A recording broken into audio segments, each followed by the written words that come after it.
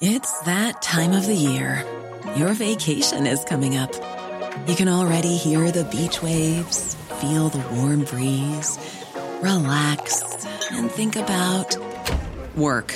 You really, really want it all to work out while you're away. Monday.com gives you and the team that peace of mind. When all work is on one platform and everyone's in sync, things just flow. Wherever you are, tap the banner to go to Monday.com. Many of us have those stubborn pounds that seem impossible to lose, no matter how good we eat or how hard we work out. My solution is PlushCare. PlushCare is a leading telehealth provider with doctors who are there for you day and night to partner with you in your weight loss journey. They can prescribe FDA-approved weight loss medications like Wegovy and Zepbound for those who qualify. Plus, they accept most insurance plans. To get started, visit plushcare.com/weightloss. That's plushcare.com/weightloss. This is the Cork Today replay on C103. 1850 333 103. Phone lines are open. Now, the phone lines have already been busy, so just to bear with us, because I know it can be frustrating for people when they can't get through. But you can always contact us via text or WhatsApp 0862 103 103. And if you particularly need to talk to us, you can text or WhatsApp and request a call back, and John Paul will get back on to you. I promise you that. We're already getting texts in on a variety of different issues, including Henry in Blarney was on to say interested in other people's thoughts, but he was particularly pleased with the publican, and he says well done to the publican for sharing the story of the customer who came into his bar, a woman. She took a piece of glass from under her top and then put it into her mouth and then pretended to start choking. Then when the bar staff went over to her, she says that the glass was in the food and that she had accidentally eaten it. Now, luckily, there was security cameras, CCTV cameras in the bar, and they came to the rescue of this County Kildare publican, because if he did not have the film footage, which clearly shows the woman, because she looks around, to make sure nobody's looking at her, you can see her putting her hand in under her top, taking something out, putting it into her mouth, and then starts this. She'd won an Oscar for her acting. Then starts this pretending to choke, letting on that the piece of glass had been found in the food. If they didn't have had that CCTV footage, that publican would have been absolutely fleeced, because she would have had a massive claim against him. So the businessman decided to go public on it. He's a gentleman by the name of Vivian Carroll, and he is the owner of Judge Roy Beans, where the footage was taken. It's a pub that serves food in Newbridge in County Kildare, but it reveals the extent of the threat facing businesses, as there's soaring insurance premiums and high compensation claims, and this case is clearly showing the lengths some people will go to for fraudulent cases, and that guy and no doubt it's happened to other publicans, only for the CCTV footage. And what happened then was, as soon as it happened, obviously a member of staff went back to the CCTV, realised what was going on, called the Gardaí, and showed the woman.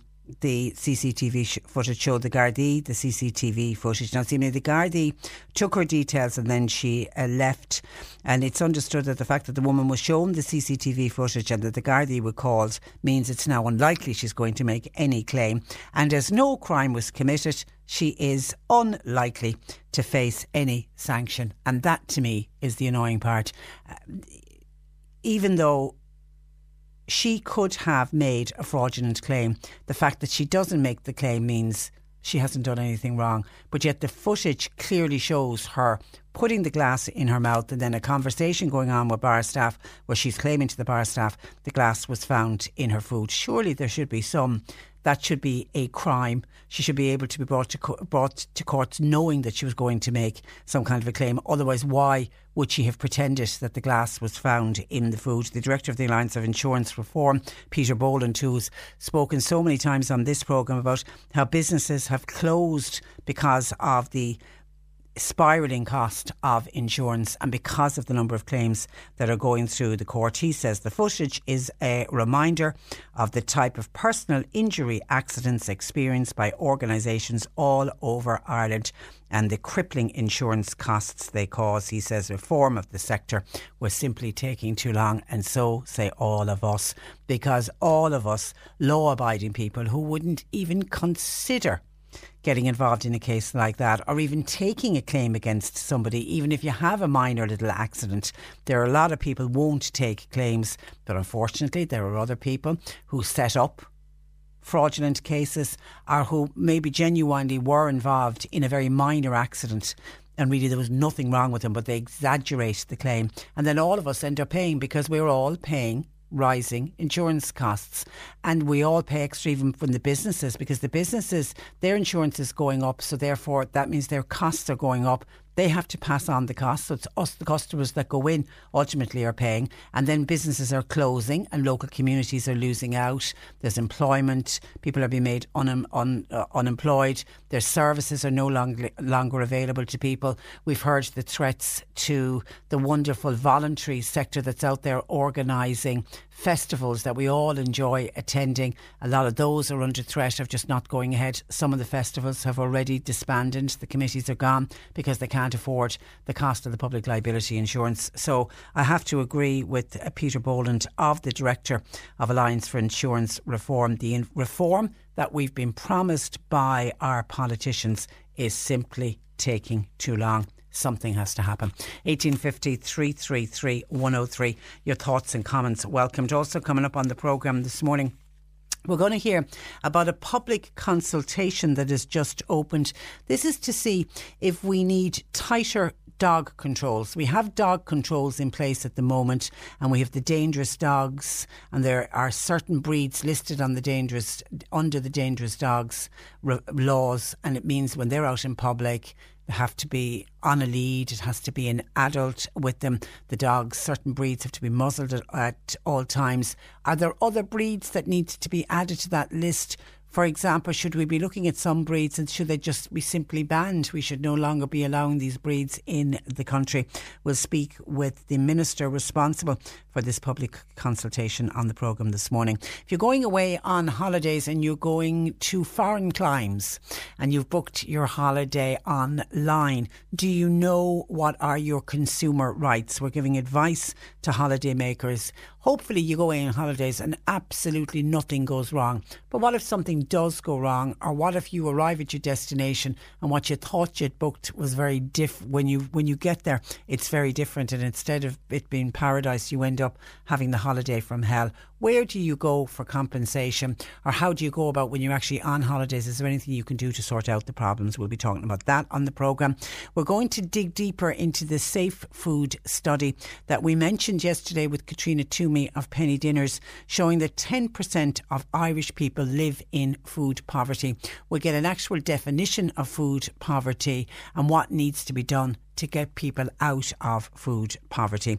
And we're also going to reconnect with the Bandon group, who last weekend, a group of them climbed Corrán Túil. It was done as a fundraiser, but they did it with a twist. They brought a rowing machine with them.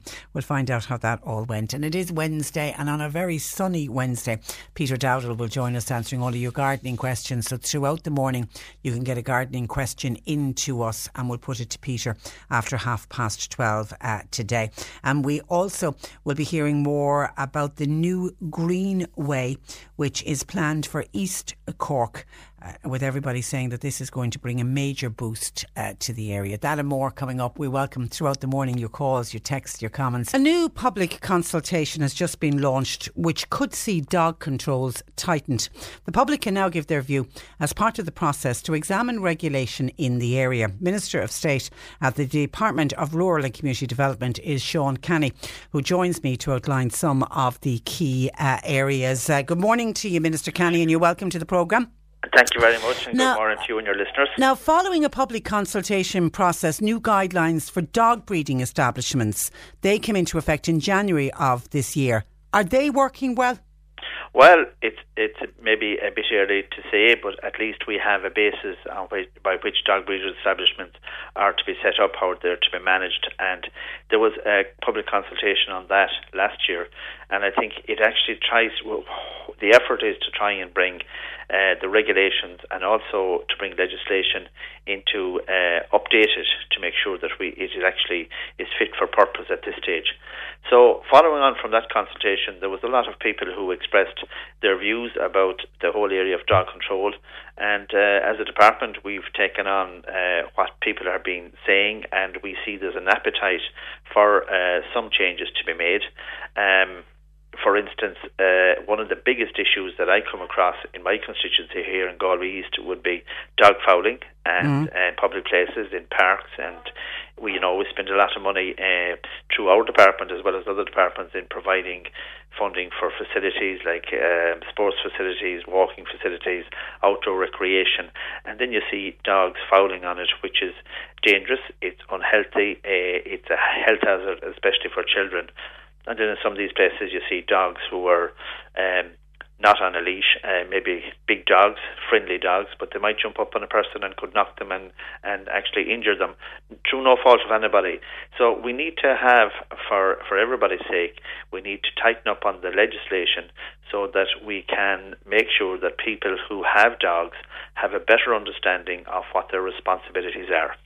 Yeah, the dog fouling one, Sean, I have to say, is a huge issue here in Cork. It's an issue I could literally every day of the week have the phone lines hopping if I start talking about dog fouling, because everybody has a story about it.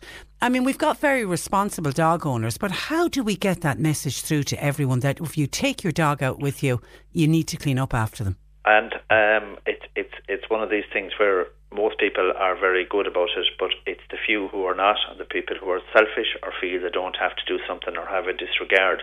So what we're saying is that this is an opportunity for the people to have their say, and if that becomes a big issue, it's something we will have to legislate for. The other thing with it is that whilst we may produce good legislation and produce good laws, we have to make sure that we have that the local authorities who enforce the Dog Control Act have the necessary resources to help them with that. So there is a fair bit to be done here, and I suppose the other thing with it, the other thing that I have, one of my pet things as well, and I don't know if other people share this, is you can buy a dog online, and I don't think that's the way we should be doing it. And I feel that I know of people who bought dogs. They went and they picked up the dog maybe in a car park or at a forecourt or filling station or wherever it should be, or on the side of the road, and you've been wondering how come that doesn't seem to be right. A dog is an animal. Where did the animal come from? How was it taken care of? How was it cared for? And all of this. And when an owner gets a job takes on the responsibility of having a pet or whatever, it is important that they understand what they're getting, and that this dog doesn't become something of a monster in their own right, without the dog owner being helpless as to know how to deal with it. So there may be an education process for dog owners in the sense that we need to make it clear what the responsibilities are. It is something that I right across the country, because I've done a fair few interviews with local radio stations, and the dog fouling is top of the list. Absolutely. Absolutely. I know you also want to look at the age that pups are separated from their mothers. Is that an issue at present? Well, that's part of the socialisation of dogs, in that if they're taken away, some breeds have to be taken away at certain dates, certain weeks. It's good for some pups that they're taken away at a certain age. So what we need to do is to align what we're doing with what's been done, I think, in the UK, in Northern Ireland and across Europe, so that we are actually in sync with what we can do, because there are some anomalies anomalies there, and they would have built up over the years through no fault of anybody. Legislation was put in place, but we need to update the legislation now, and we also need to look at the types of breeds we have in the country, the types of breeds that have come into the country even since the existing legislation was put in place, and whether we should be banning any type of breeds of dogs.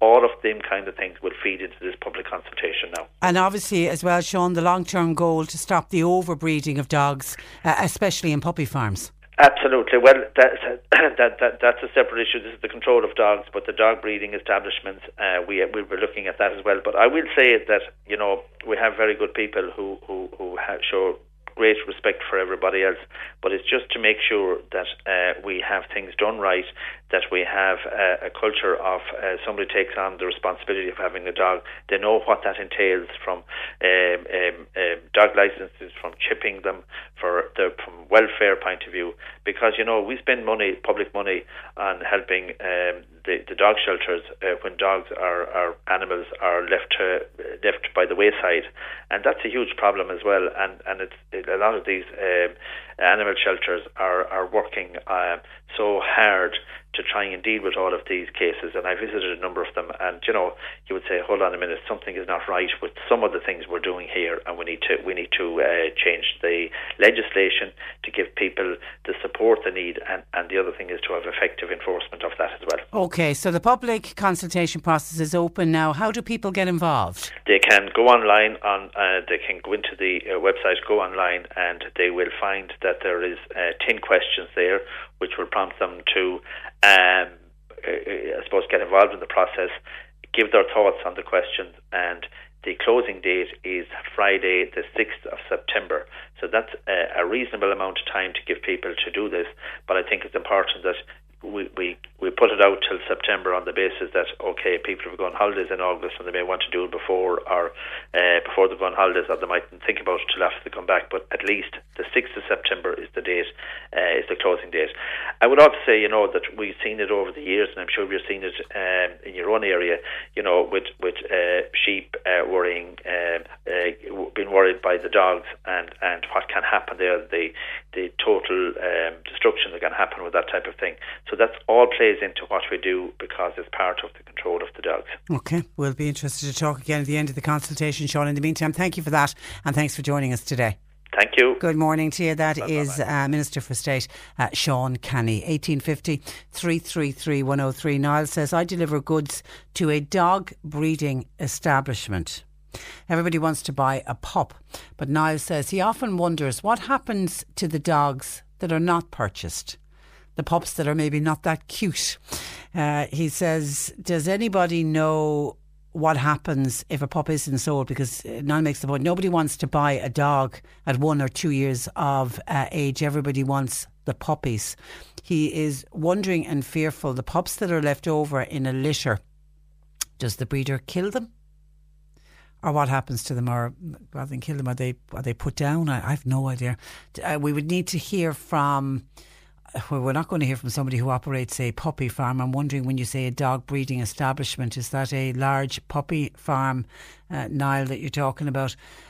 We would need to hear from dog breeders. See, we've got really some very responsible dog breeders who, you know, breed so many litters of pups a year, and that's it, and no more. And they don't do this overbreeding of dogs that we see in puppy farms, and we only get to find out the condition of those dogs that have been overbred usually when they're raided, and then the dogs end up in an animal welfare group, and just the condition of some of these poor dogs, it really is horrendous. But it's a good question, and it's one I don't think I've ever heard answered before. If a dog has a litter of 5 or 6 pups, and the owner sells 5 of the 6, what do they just keep the last one? Do they give it away to somebody else? I don't know. I don't know if there's any dog breeder out there that can answer that question. I certainly would like to hear the answer. 1850 333 103. Stay on animals for a minute, because John in Skibbereen has been on to us. He rescued 2 baby blackbirds last night. Their mother was killed on the road, so he picked up the blackbirds and brought them home, because he said there was magpies eyeing them up. Well done, John. He now has them at home, but who or what facility can help him out? He is in the Skibbereen area. So 2 baby blackbirds. Currently being looked after by John in Skibbereen, but he really hasn't a clue what he's meant to be doing with them, and he would prefer them to go on to some kind of a facility where they can be cared for, obviously, and then returned to the wild. Where can we send John in Skibbereen with his 2 baby blackbirds? Now, a year on from the EU Package Travel Directive, the European Consumer Centre has issued warnings to holidaymakers to know their rights in order to avoid vacation headaches. Communications Manager for the ECC Ireland is Martina Nee, who joins me with words of advice. Good morning to you, Martina. Good morning to you. And you're welcome. Just remind listeners why this directive was introduced just over a year ago. Well, it was introduced in response to the way consumers like to book their holidays now. Before, back in the day, you used to be going down to your local travel agent on the high street, and now you'd be looking online, you'd be maybe selecting various elements yourself, accommodation, flight, that sort of thing. So in response to that, the EU decided that, the previous rights needed to be updated to take into account customised and DIY packages, and also linked travel arrangements. So just to update it and get with the times, I guess. So, what are the most common type of complaints you get from holidaymakers? The most common types are, I suppose it varies because holiday packages can be in all shapes and sizes. But I suppose maybe a problem with accommodation is substandard, is not what you expected. For example, there was a consumer that it was supposed to be wheelchair access, so I mean that was a huge problem for that person. Maybe there's construction going on. Maybe there's an element that's cancelled, like the flight is cancelled, or the cruise. There's a problem with the cruise. The timetable is different. Basically, it's not what you bought, or there's a price increase in that, or a change in some way. And even though you booked it yourself online and it wasn't done, as you say, as was traditionally done through the travel agency, you still have rights. That's the message here. Yeah, well, there's the traditional travel packages that we all kind of that we're familiar with. The pre-arranged, you didn't have to do anything.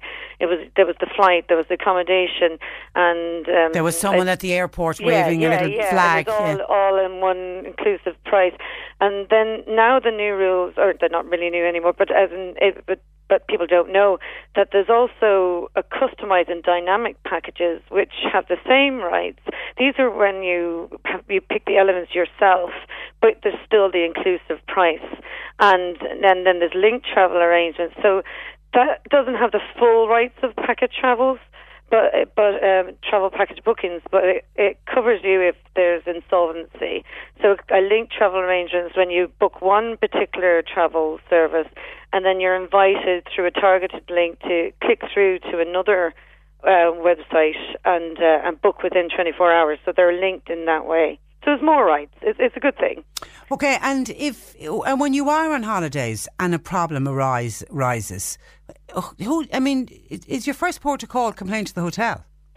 See, this is what you should, and this is a problem that consumers encounter. They don't realise that they should also, as well as complaining to the people on the ground, maybe the airline or the accommodation or whoever or whatever the issue is, you should also straight away, if you have a holiday package, contact the travel organizer as well, because your contract is with them, and you should give them the opportunity to rectify the situation, because if you don't, you could encounter problems getting redress later on, and ultimately it's up to the travel organizer to try and rectify the situation for you as well. And if it is, God forbid, the holiday from hell, do you suggest gathering photographic or video evidence that you would bring home with you if you can't solve the problem when you're on holiday? Any evidence is important. Get things done and put in writing. Say you're dealing with the travel organizer and your accommodation isn't up to scratch. You should do it by email as well as phone call. If there's anything agreed, get it put in writing. Take photographs of the problem. Just evidence. Gather evidence. Don't just rely on verbal agreements, because obviously it may come down to a he said, she said situation later on. And things then, Martina, like cancelled flights. Only yesterday we were discussing a Lisbon-Cork flight that happened last Saturday night where the flight got cancelled and the passengers ended up being stranded overnight in the airport. Now, they eventually got back 24 hours later, but they were very, very annoyed at the way they'd been treated and, nobody from the airline there to help them out. I mean, what recourse do they have? Well, you have very strong rights under EU air passenger rights in the case of delay or indeed cancellation if it turns out to be cancelled eventually. If it turns out to be cancelled, the airline is responsible for arranging you a refund or rerouting, and then you may get compensation depending on what the reason of the delay or the cancellation is. There was a problem with the tyre. There was a problem with the tyre. Yeah, I believe technical fault. Yeah. Yeah, so there was a Court of Justice ruling in relation to that stated that it cannot be considered extraordinary circumstances if it's not inherent in the normal exercise of the activity of the airline concern and is beyond its actual control. So basically, with any cancellation or a delay, if the airline is saying it's extraordinary circumstances, then they're not compensation may not be payable. But it depends. They have to prove that it was actually extraordinary circumstances, that it was beyond their control, that they took every measure to avoid it. But it's also very important when the situation's happening on the ground to liaise with the airline at all times, or your travel organizer, to get agreements in writing and also get receipts for any extra expenses, because a lot of people don't do that as well, Mm. Yeah, and then so important to read the terms and conditions before you travel. Always, any goods or services you buy, whether that's shopping online or just or your holiday, always read the terms and conditions. Especially in relation to anything. If you book a flight directly or accommodation directly, but in relation to package travel, just to make sure it actually is a package, because you have extra rights, obviously, if it is a package. And some people believe they've actually booked one when they haven't. Okay. And a listener wants to know, what happens if you book a holiday online with a travel service provider and they go bust? Are you at risk of losing your holiday? Again, that depends on the way it's booked, because obviously if it's a package travel, you have extra rights there. If you book directly, say like if it's the airline, if you just book the flight by itself, you may have recourse then. If you booked with a credit card, you could look for chargeback, and also your insurance would be really important. So travel insurance would be really good there. Okay, never forget the travel insurance. And booking with a credit card, I'm glad you mentioned that. That's always an extra kind of a layer of safety, isn't it? Always. Always pay securely. Never pay by bank transfer, because it just gives you that option, just in case something happens, that you can go back to the bank and credit card company and hopefully avail of chargeback, depending on the situation. Okay. All right, listen, good words of advice. And people can get more information online? Yes, on our website, eccIreland.ie. Okay. Thank you for that, and thanks for joining us on the programme this morning, Martina. You're welcome. Good morning to you. Bye-bye. That is Martina Nee, who is the Communications Manager for ECC Ireland. As they check out their websites, the European Consumer Centre, you do have rights, even though you booked it yourself online. Now, an email into Patricia at c103.ie to say that this is from Kevin Quaid in Kanturk. Hopefully Kevin is keeping well. To say that the next monthly afternoon tea is going to be held today in the Daily Grind in Kanturk between 3 and 4:30. And Kevin organises these monthly afternoon get-togethers, and they're organised for if you or a loved one has any worries about a person with dementia, then you're invited to come along for a chat and some free information, and everyone is very, very welcome. So that's at the Daily Grind this afternoon between 3 and 4:30. Now, John in North Cork has been on to us. He is a tad annoyed today. He posted some cards for his granddaughter. last week. The birthday, obviously, posted 2 cards. One card had money in it and the other card was just a card on its own. There wasn't any money in it. But neither of the cards have arrived nearly a week later. Now, we've contacted An Post to see if we can find out what happens in a case like that. But John is wondering, has it happened? Now, we've mentioned, certainly in the past, we've had people who've had money and we're always told not to put money in the post. But we like to trust the service and think that everything will arrive and everything will be okay. But John is wondering, has other people had items go missing? Has it, particularly when money go, you put money in a card? I know, and this is a bit too late for John, I know the one thing I will always do if I'm sending a birthday card, whether there's money in it or not, and I rarely send money because many years ago I had money go missing, like in a similar situation what John has talked about. It just never arrived. I kind of learned a valuable lesson, so I've never sent money since then. But I might put scratch cards or something, which is supposed to be the equivalent of sending money. But so what I always do, when you buy a birthday card, it will come in a nice pink envelope or a lavender envelope or a blue envelope. You write the card, and if you're putting something in, you put it in and you seal it up, and it's it straight away looks like a card. I try and disguise it by then putting it into a plain white envelope, like the half the A4 envelopes. I don't know what the size that is, but if you pop it into that and it looks like it's just a business letter or it's just a normal letter, it doesn't look like a card. That has worked for me in the past, but I don't know what happens to these cards that just seem to randomly go missing, especially the ones with money in it. Has anybody else had a card posted and it was posted, didn't have to go very far, it was going from North Cork to John's granddaughter in the city, and it's very disappointing for grandparents who want to send the cards and they want to make sure they arrive on time for the birthday, so that the little one knows that granddad and grandma and nana or granddad are thinking about you, and especially on your special day, and then the card doesn't arrive. There's an element of huge disappointment as well. You're listening to Cork Today on replay. Phone and text lines are currently closed. Some of your calls coming in. Advice for Nina, please. She finds herself in a bit of a pickle. Nina is trying to buy a house. So she recently bid on a house with a company called Bidex One. It is an auction type scenario is how she described it. Now, I wasn't aware of Bidex One, so did a quick Google search, and Bidex One basically are a company, they're a digital property company, and they say they use technology to enhance the experience of buying and selling property, and basically it's an online auction, and they work in Ireland, they operate in the United Kingdom, in South Africa, in Cyprus and in Spain. And you go on to their website and you click on, for example, Ireland, if you want to buy a property in Ireland, and it shows you when the next auction, for example, the next auction is happening on Wednesday the 10th of July, so this day next week is the next auction, and it gives the various lots that are going to be an auction. Obviously then you go online and you bid on your property, so that's the theory and the idea behind it. Anyway, Nina was bidding on a property and she was very lucky to be the highest bidder on a property that she was trying to purchase in Mallow.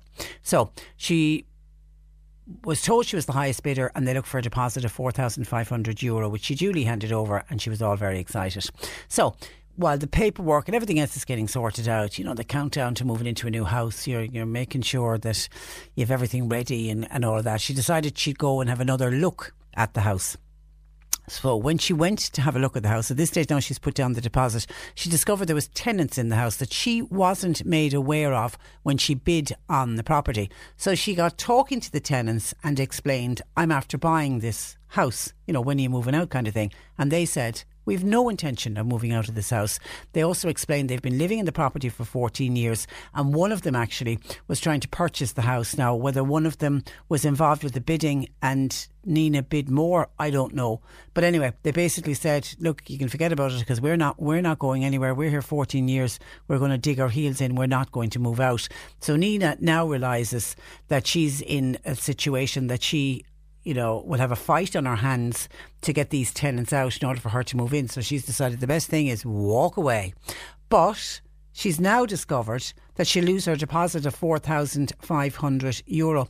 So she's looking for advice from listeners. Has anybody else bid or bought a property through this online company, BidX1. Now, we've sent an email after them to try to find out what's the best route now for Nina to take. But John Paul tells me that it seems with this particular company, once you pay the deposit, you don't get it back. It's obviously in their terms and conditions. I don't know if Nina was aware of that when she paid the deposit, so people do need to be aware of that. You know, with most other houses, you can pay a deposit and if something goes wrong, you can get your deposit back. But that doesn't seem to be the case with this online company called BidX1.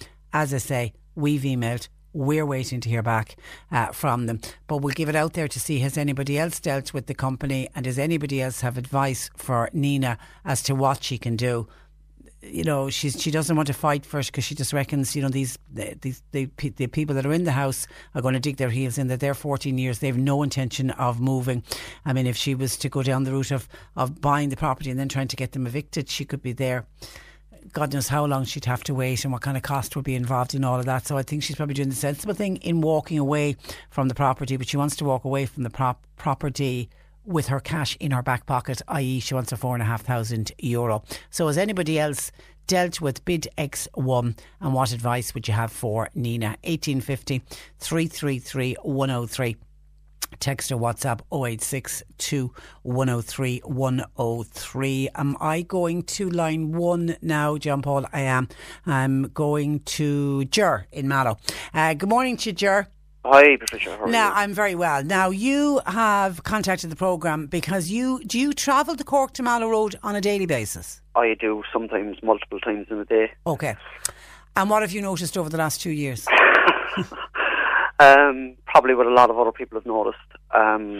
Like, the volume of traffic on it, I suppose, like, yeah, fair enough, one could argue it has increased, you know. But I feel myself it's only increased moderately. A lot of that increase is down to people not doing the adequate speed on the road. Like, there's a lot of days we go up it, you know, and not just driving a car, you know, sometimes, like, we have a Sprinter, we do hires, so we drop equipment in Cork a lot of the time. Okay. We go up the Cork Road, like we say, you know, a van full of gear. Fine if you come up behind a tractor or a combine harvester, you know, sometimes, you know, they might not be doing adequate speed. They can't help it, like, you know what I mean? It's, you know, you have these machines on the road there sometimes. And they're not going to be on the road for very long anyway. Yes. So they're not really a problem, you know, but what is a problem is there seems to be some kind of a magnetic field over the Cork Road, like I was kind of describing it to John Paul this morning, because what you have is, right, you've loads of drivers that can drive properly on nearly every road, yet when they seem to hit the Mallow to Cork Road, something seems to take over inside, and, you know, they don't abide by the signs at the side of the road. They don't seem to have any common sense. They just, you know, seem to plod along at 50 or 60 kilometres an hour, like, you know what I mean, irrespective of... Okay, so know, it's slow drivers is the issue. Cautious drivers. I wouldn't even say that. I would just say completely reckless. Like, I mean, look, it's one thing to be cautious. It's another thing to be entirely stupid, you know. Yeah, speed does kill, but so does driving too slow. Like, I mean, driving too slow is almost as much as of a hazard, if not more, than driving too fast. I'll give you an example. We were going up the Cork Road a couple of weeks ago. I don't know, like a lot of the listeners now would be familiar, the turn off for Bottle Hill. Mm. So we're coming up the road in the Sprinter. We have a full load in the Sprinter. You're gradually having to slow down because the person in front of you can't maintain speed. So they lose, we'll say, 5 kilometres an hour. You're dropping 5. They're dropping 5. You're dropping 5, because the configuration on that road is 1 lane, 2 lanes, 1 lane, 2 lanes. Yeah. So you can't overtake at every point. Sometimes you could be waiting for 4 or 5 kilometres to overtake, you know. So the reality here is that you're stuck behind a car who is constantly, gradually decreasing in speed. And the scenario that I actually had one morning was that they were doing this on the approach to the Bottle Hill turnoff, and then there was a car parked at Bottle Hill, you know, kind of, we'll say, waiting to come out onto the main road. Yeah. And this guy driving in front of me just decided to stop to allow the car to come out. Stop dead in the middle of the road? Yeah, absolutely. No, I mean, fair enough. He might have saw me in the mirror, and he might have saw my van in the mirror. But these drivers are not stopping to think about the load that I might have in the back of that van. which if I brake, we'll say at force, and you know you're doing 70 or 60 kilometres or 80 kilometres or whatever speed it is, like, you're going to have a braking distance. Now, I'm trying to maintain the braking distance between me and him, but I can't do that if they keep decreasing in speed. Eventually, you know, that's going to come to the point where I'm going to be up there backside, and the fella behind me is going to be up my backside, and the fella behind me we've a pile up on the road, and the road just stops completely. Absolutely. And is there a particular time of the day, or can it be at any time of the day? Any time of day, all day long. And what's even more phenomenal is, right, there's when you're coming down there in the evenings in particular, right, we'll say, it kind of doesn't really matter which way you're going. When you approach Ratduff, right, like, I know there's a speed limit in Ratduff, and it's 60 kilometres an hour, and it's only just that one signpost.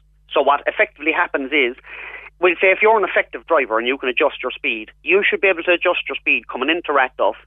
And even with a flow of traffic, the traffic should be flowing, because, like, there's no traffic lights, there's no stop sign, there's a 12-mile open road in front of Ratduff. Yes, the traffic is at a complete standstill there, with nothing out in front of it nearly every evening. But you can't just be blaming slow drivers. You have to allow for that. There is a huge increase in traffic. Absolutely, there is. But my point is, right, crashes don't just happen when cars are going fast. Crashes are way more likely to happen when those cars are clumped up, clustered closer together, because they don't have reaction times. And that's my point. Yeah, and you are going to get pile-ups in those situations. So a possible solution then, Ger? Possible solution... I think, Patricia, like, I go up there sometimes, right, and you have maybe a big percentage of cars are, we'll say, you know, you might have 90% of them adhering to the signs at the side of the road. The speed signs, we'll say, right? Yeah, because so it's 100 kilometres for most of that road. It is. Now, I'm not saying that you have to go up there doing 100 kilometres an hour, but my point being, you know, you stick close enough to it, you know, like maybe 90 or something, like, you know what I mean? The signs are there to ensure that it's safe speed and that you don't go over it. That what's on the sign is deemed to be a safe speed for that road. We'll say the safe average speed. Now, it also acts as an instruction to traffic coming onto the road, because what it should indicate is, right, well, this is the average speed on this road. If you're going to join the road, just be aware of it, like, you know what I mean? And you should be kind of joining the road at in or around that speed to avoid any collision, you know what I mean? Or, you know, any interference, you know what I mean? Or to obstruct any of the traffic that's already travelling on that road, you know? And the same logic would apply to cars coming off of the course, like, you know what I mean?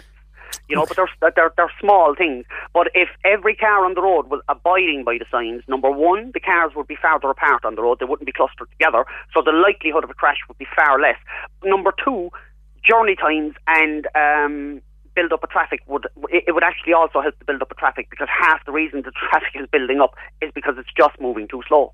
You know, like I'm not saying that they have to go down there doing 100, but you know, they could do more than 50. Like, all right, you know what I mean? Well, you've put it out there. Let's see what other listeners think. Are they noticing a lot of very slow drivers, particularly on the Cork to Mallow Road? Safe driving, Ger.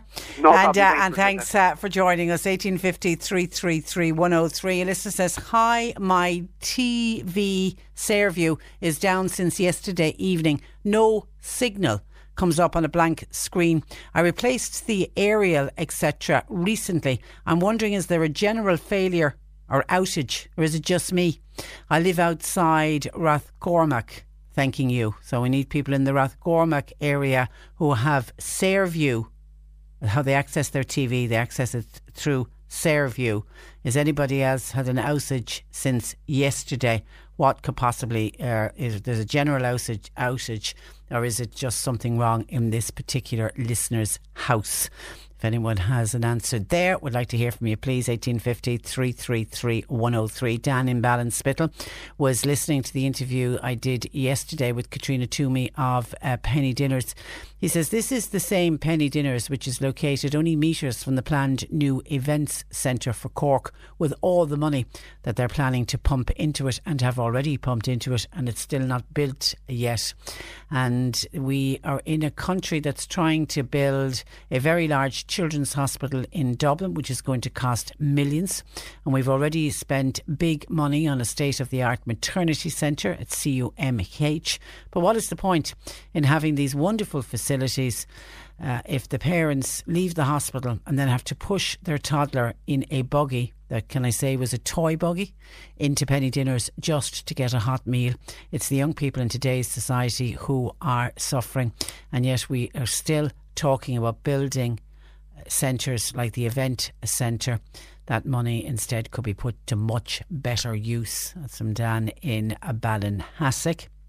And Tom in Carrigtwohill was responding to our listener who posted the 2 cards to his granddaughter from North Cork to Cork City. One had money in it. Neither of the cards arrived. Tom in Carrigtwohill says it's happened to us on a number of occasions where we've sent cards, including on one particular occasion we sent it by registered post. Cards never arrived to their destination. The registered post one, by the way, did have money inside, but it never arrived. We got absolutely no satisfaction from An Post. But I think Patricia's advice is good. We all need to be disguising the cards.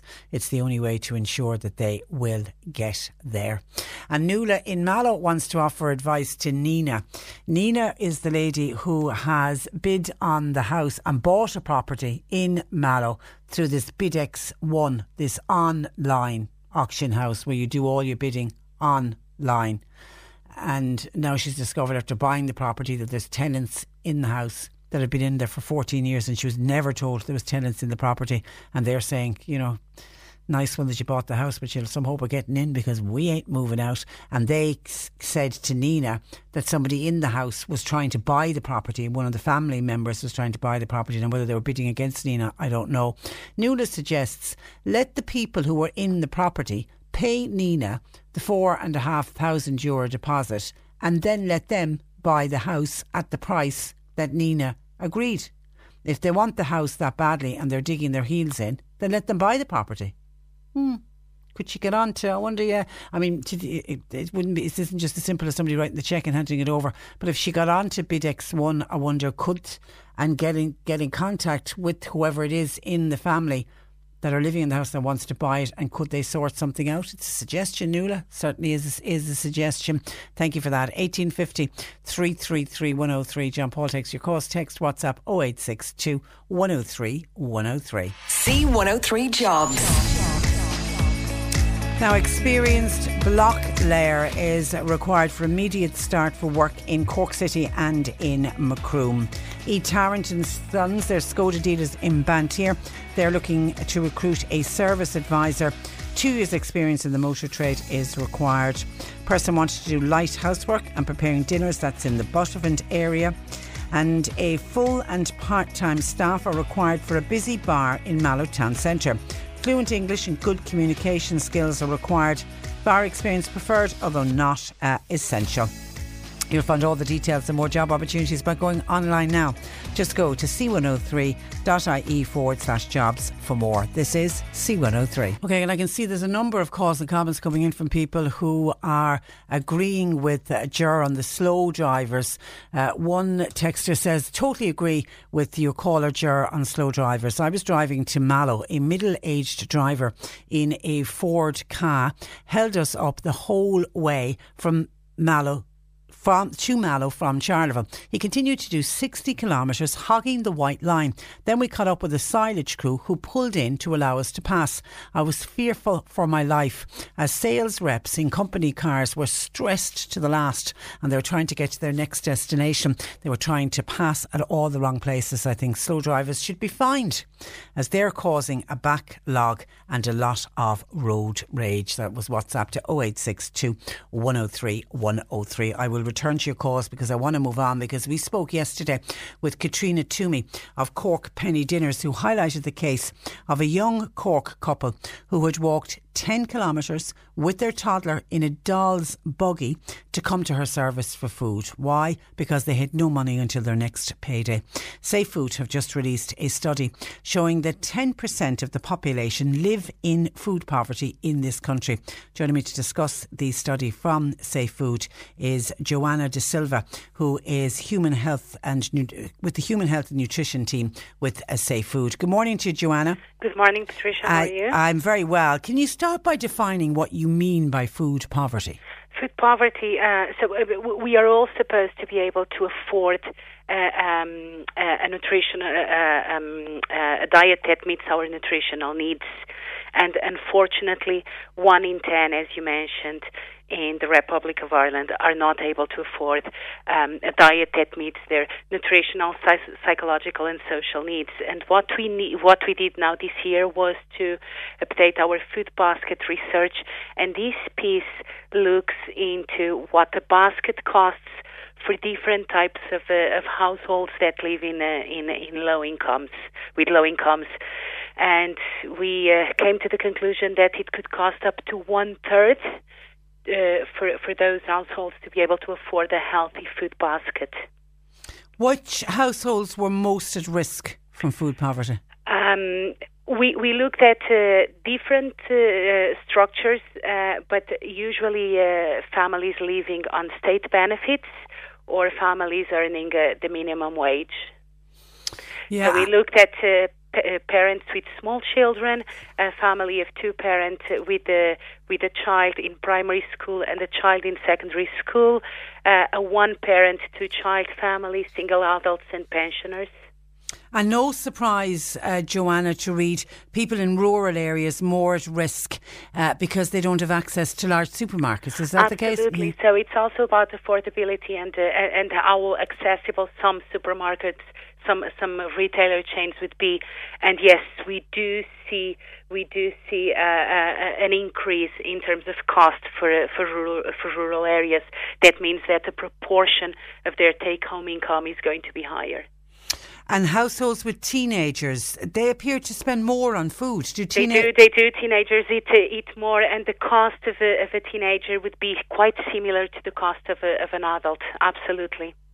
And do you find, Joanna, that families will sacrifice food to pay all the other household costs? That's a very valid point, Patricia, and it's something that we highlighted. We do find that the food budget can be quite flexible, and sometimes people need to prioritize other bills that need to be paid at a certain time.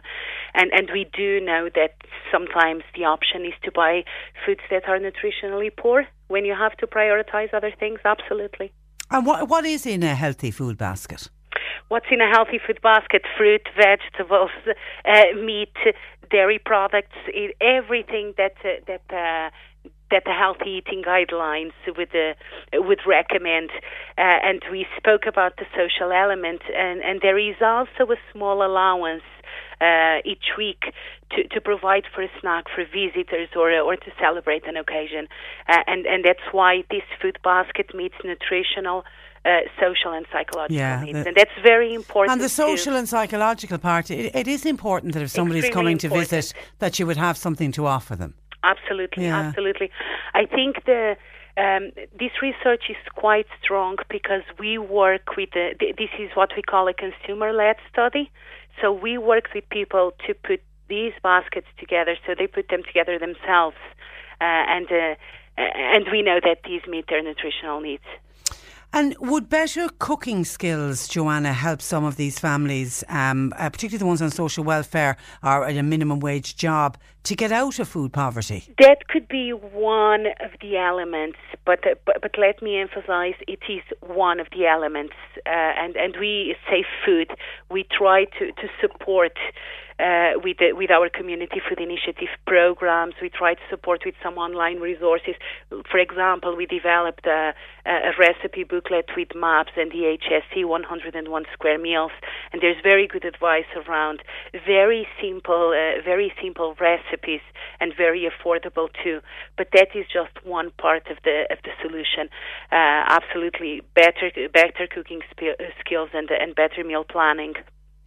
Yeah. I mean, cooking from scratch. But again, you have to remember it takes time. Yeah. We need to have the equipment, the facilities to cook, and not everyone can cook from scratch. Some people won't have the equipment or facilities to cook. Some people won't have the cooking skills. Some people won't have the time. So it is a very complex. And I'm also thinking of that poor family that I spoke about who walked the 10 kilometres. They're living in emergency accommodation, so they're in a hotel room somewhere.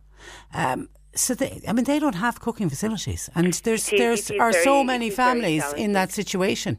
It is very challenging. I know that Focus Ireland launched a report maybe 2 years ago looking into that.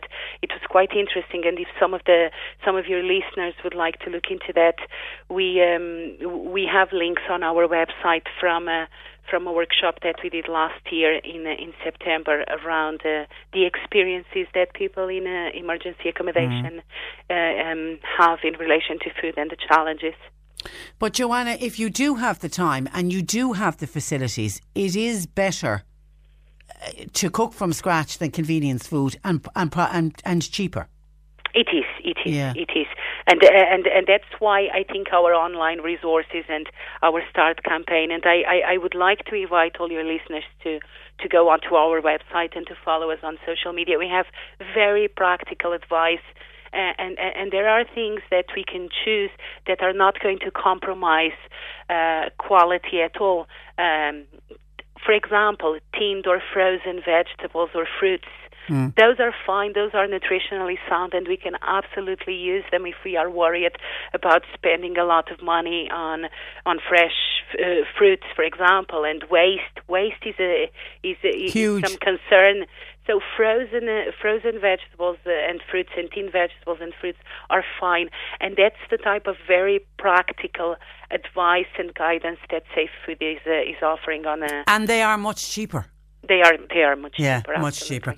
All right, listen, Joanna, I enjoyed our chat with you. Thank you for that, and thanks for joining us. Patricia. Good morning to you. Bye-bye. That is Joanna De Silva, and she's with the Human Health and Nutrition team at Safe Food. And actually, safefood.ie, they have a fantastic website.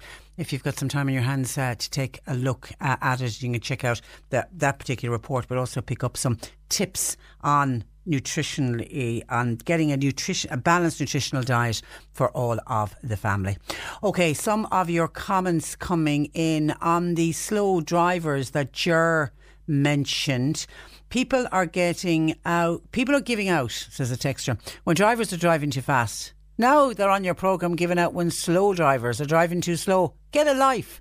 That person who was driving at 60 or 70 kilometres an hour pays tax and insurance, so they can drive whatever way they like. Grow up, says this texter. And someone else, Sheila, thank you Sheila for putting your name on it. Sheila says, Tricia, on slow drivers. Well, my son is what I would class as more or less a lively driver. But when a slow driver comes in front of us, honest to God, we're chugging along and you would nearly fall off to sleep. And Mags says, Ger, who brought up slow drivers on the Mallow Road, God help us, we'd all better stay at home. So kind of a mixed reaction. Some people are saying they've a right if they're on the road and they feel more comfortable being cautious in their driving by doing 60, 70 kilometres in a 100 kilometre zone. They have a right because they're paying tax and insurance the same as Ger behind them, who wants to do the 100 kilometres and is under pressure to get to his destination from a work point of view. And thank you to somebody offering advice on the Sairview box. You remember we had a call in from somebody whose Sairview box just is not working and was wondering, it was in the Rathcormac area, and was wondering, was it just her particular house or was there an outage? Somebody says, my Sairview box went blank. Something similar to what your listener is saying. I simply unplugged it, left it unplugged for a few minutes and plugged it back in again, and hey presto, it worked. And so that obviously works for the Sairview box as well. It certainly works for the Sky box. Works for a lot of things, doesn't it? And I always laugh when you ring up any of the service, the helplines, because something like that has gone wrong. And 9 out of 10 times the first question they're going to ask you, did you switch it on and off? The C103 Cork Diary is a free service to help non-profit organisations all over Cork. So if you're a community group or a charity that's holding a fundraising event or meeting, send us the details at least 1 week in advance and we'll tell Cork all about it. Email info@c103.ie. The Cork Diary. With Cork County Council, supporting businesses, supporting communities, serving Cork. Visit corkcoco.ie. C103. This is the Cork Today replay on C103. By the way, the phone lines have been very busy, particularly on that issue of slow drivers.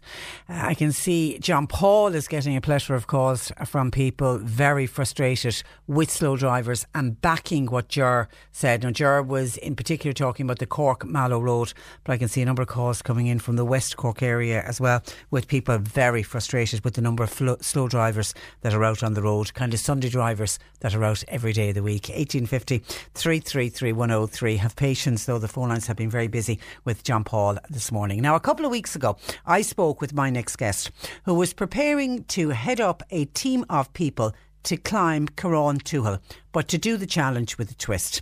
Teddy Nine promised to join us to tell us how he got on, and I'm delighted to say he joins me on the programme today. Good morning to you, Teddy. Hey, how are you? Well, I'm very well. You did the climb last Saturday. Just remind listeners what was different about this climb of Carrán Tuathail. Okay, so this time we brought up two rowing machines. So in order to bring the rowing machines up to the top of Carrán Tuathail, we had to disassemble them, pack them away into hiking bags, and we got a mountain guide then to lead us up, assembled the rowing machines up on top, and we rowed 42 kilometres per rowing machine, which is the length of a marathon, disassembled the rowing machines and came back down then again. How heavy are two rowing machines? What did the weight come in at? They're roughly in and around 25 kilos per rowing machine. So the bags between food and water weighed anything from 12 kilos to one of the heavier bags being 17 to 18 kilos. Wow. How many of you did it? We actually had 11 after. We started out with 9, but we had a couple of stragglers that were very keen on coming up, funnily enough. So they came along. 11 in total. How long did it take from start to finish? 10.5 hours. Oh. And the toughest part? Going up, I suppose. Going up, kind of coming down to it, its own complications just because of having that kind of weight on your back. But going up and assembling the rowing machines, that was probably the toughest. Once we got rowing, we kind of done that in sections. That wasn't overly bad. Okay.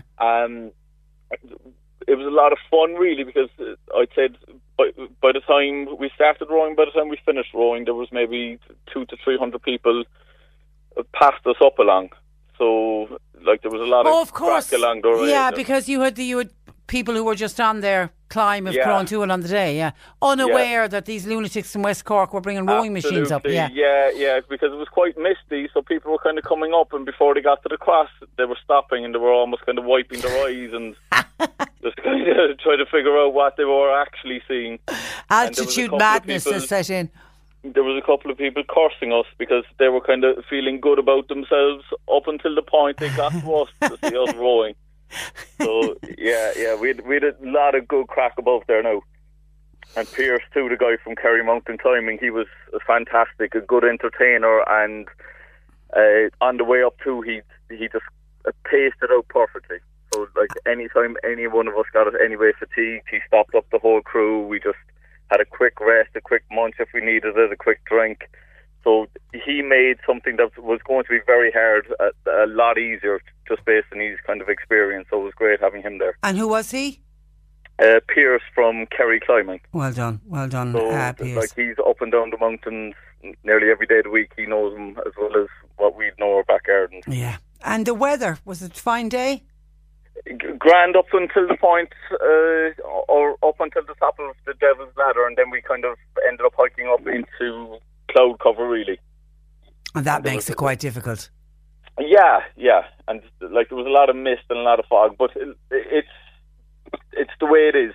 Yeah, it's that way nearly 90 times out of 100. Highest mountain in Ireland. That's we're going to have to expect that. Now, how much money? Because it was a fundraiser at the end of the day. It wasn't just something you decided to do on Saturday. Yeah, so we're heading towards $2,000 now. The GoFundMe page is still open, so it's still generating a few pounds. So roughly around 2,000. That's good, and you're happy with that. That's a nice. Absolutely delighted, yeah, and it's going to a great cause, and Just move ever so slightly there. Your phone is just going a little bit distant. Sorry. It's perfect, yeah. It's going to a good cause. Tell us about the cause. Yeah, so it's for Balloon to Boundon, which is a festival coming to Bandon in August, and it's basically to get the community of Bandon out and about and to have events and for something to do for everybody, from the kids, the teenagers, the adults, right across the board. So it's going to be a great addition to Bandon, and with these kind of fundraising efforts too as well, it'll kind of secure the future of the festival going forward. Yeah, but Balloon Abandon, it's the gathering of Bandon, and that's the idea. It's to gather everyone, all age groups. Gather the people of Bandon. So, like, for any of the people from Bandon or the surrounding land, it's just essential that you just come in and enjoy the festival, because it's the people of Bandon. They're the ones that are going to make the festival successful, really. And it's a new festival.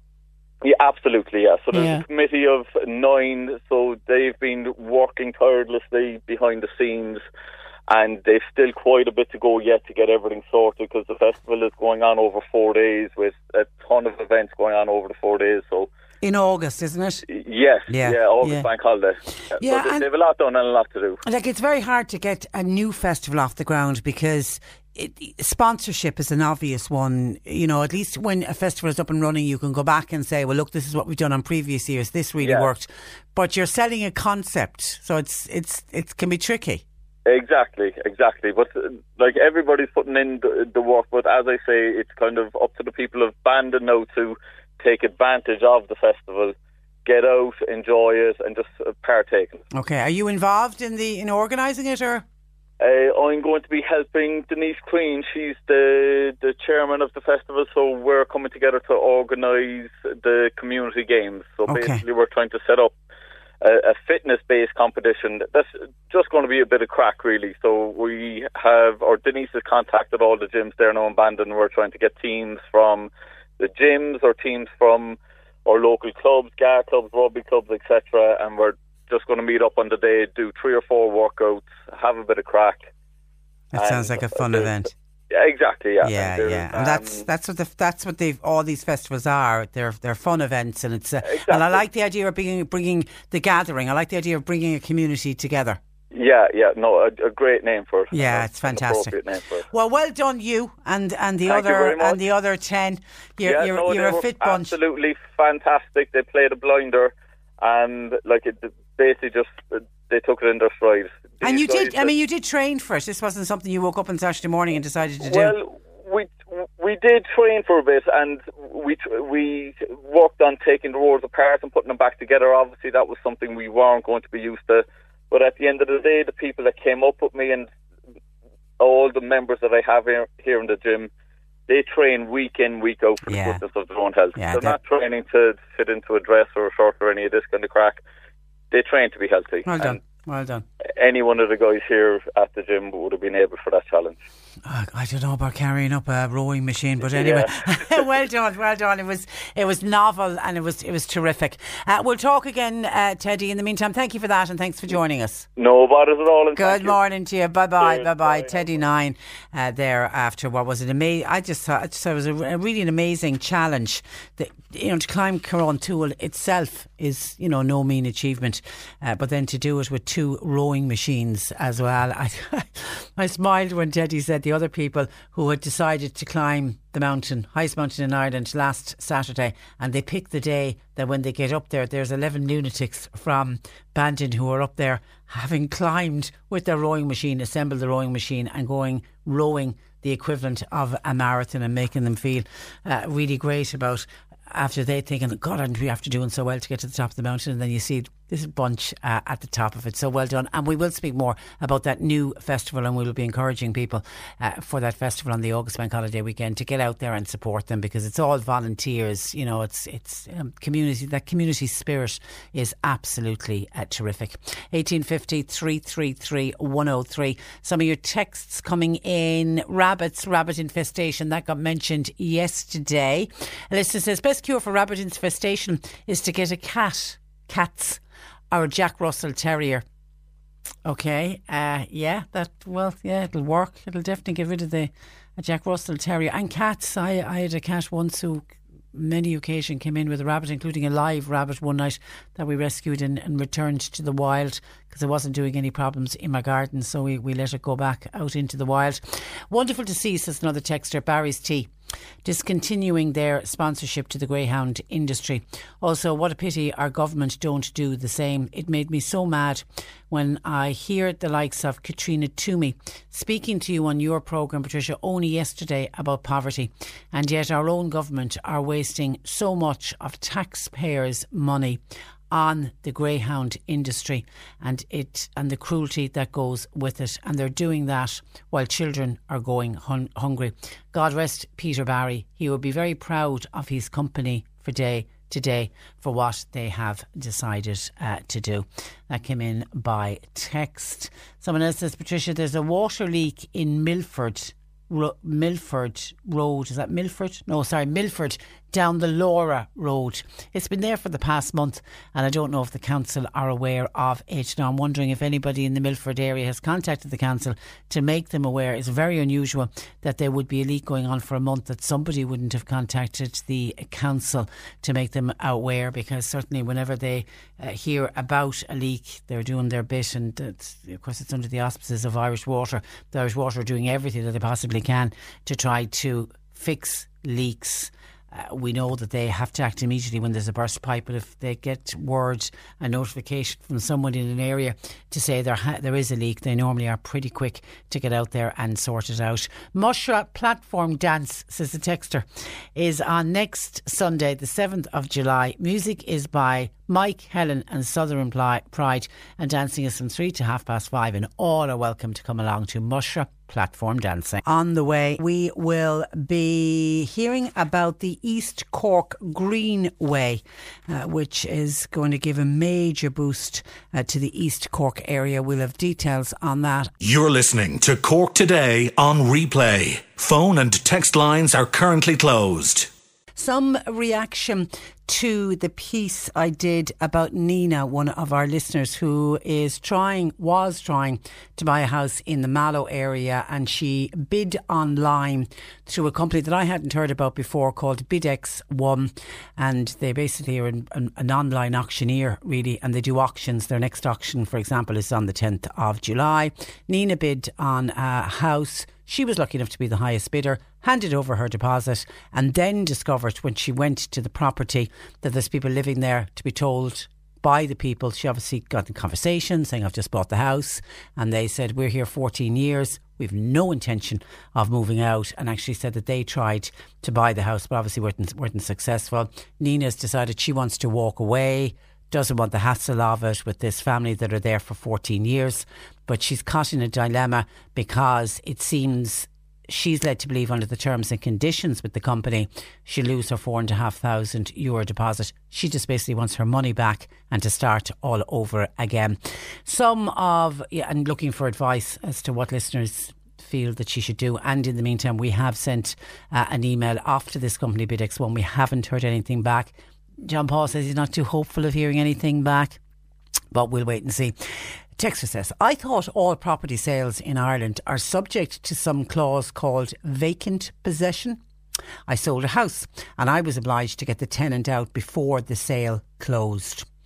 Yeah, I don't know if that comes into play with this house that Nina is talking about. Another listener says the house bidder, Nina, should try lodging a claim with the small claims court. If it falls into their terms of reference, the company may ignore them and lose the case, and she might get her money that way. I don't know. Does that fall in under $4,500? Does that fall in under small claims court if it's a deposit on a house? I don't know, but thank you for the advice. It certainly is another avenue for Nina to pursue. While John says, hi Patricia, just a thought there. Did she buy the property without looking at it first? Question mark, says John. John, the very same thought went through my head when I saw the commentary come in from John Paul, because I wasn't speaking with Nina. John Paul was speaking with her off air. It does look like, because when you go onto this website, it gives all the details of the property. John Paul says normally what they do is they'll have an open house and an open viewing maybe on one day, but you can't just go, make a booking and go along to see the house. This is the way this type of auction works. I know she knew the area, she knew where the house was, and she'd driven by the house. After that, I don't know, did she just take all of the information that she got online? Because it was after her bid was accepted, she was told she was the highest bidder, she paid the deposit, and then she went back and realised that there was tenants there. So whether there was an open house and the tenants weren't there at the time, I don't know. Basically, that's the situation she finds herself in. But you're not the only one who that thought went through my head as well.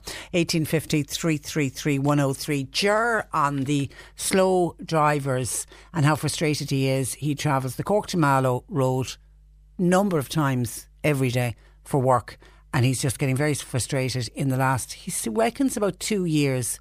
For whatever reason, people are slowing down, and it's causing a backlog, and it's causing a big tailback of traffic. You know, almost like you can get into a tailback of traffic and you're thinking, oh, there's something going on here. Is there an accident? And it actually turns out there isn't. It was just the leader of that pack of 40, 50 cars was just a slow driver, and it's slowing everybody down.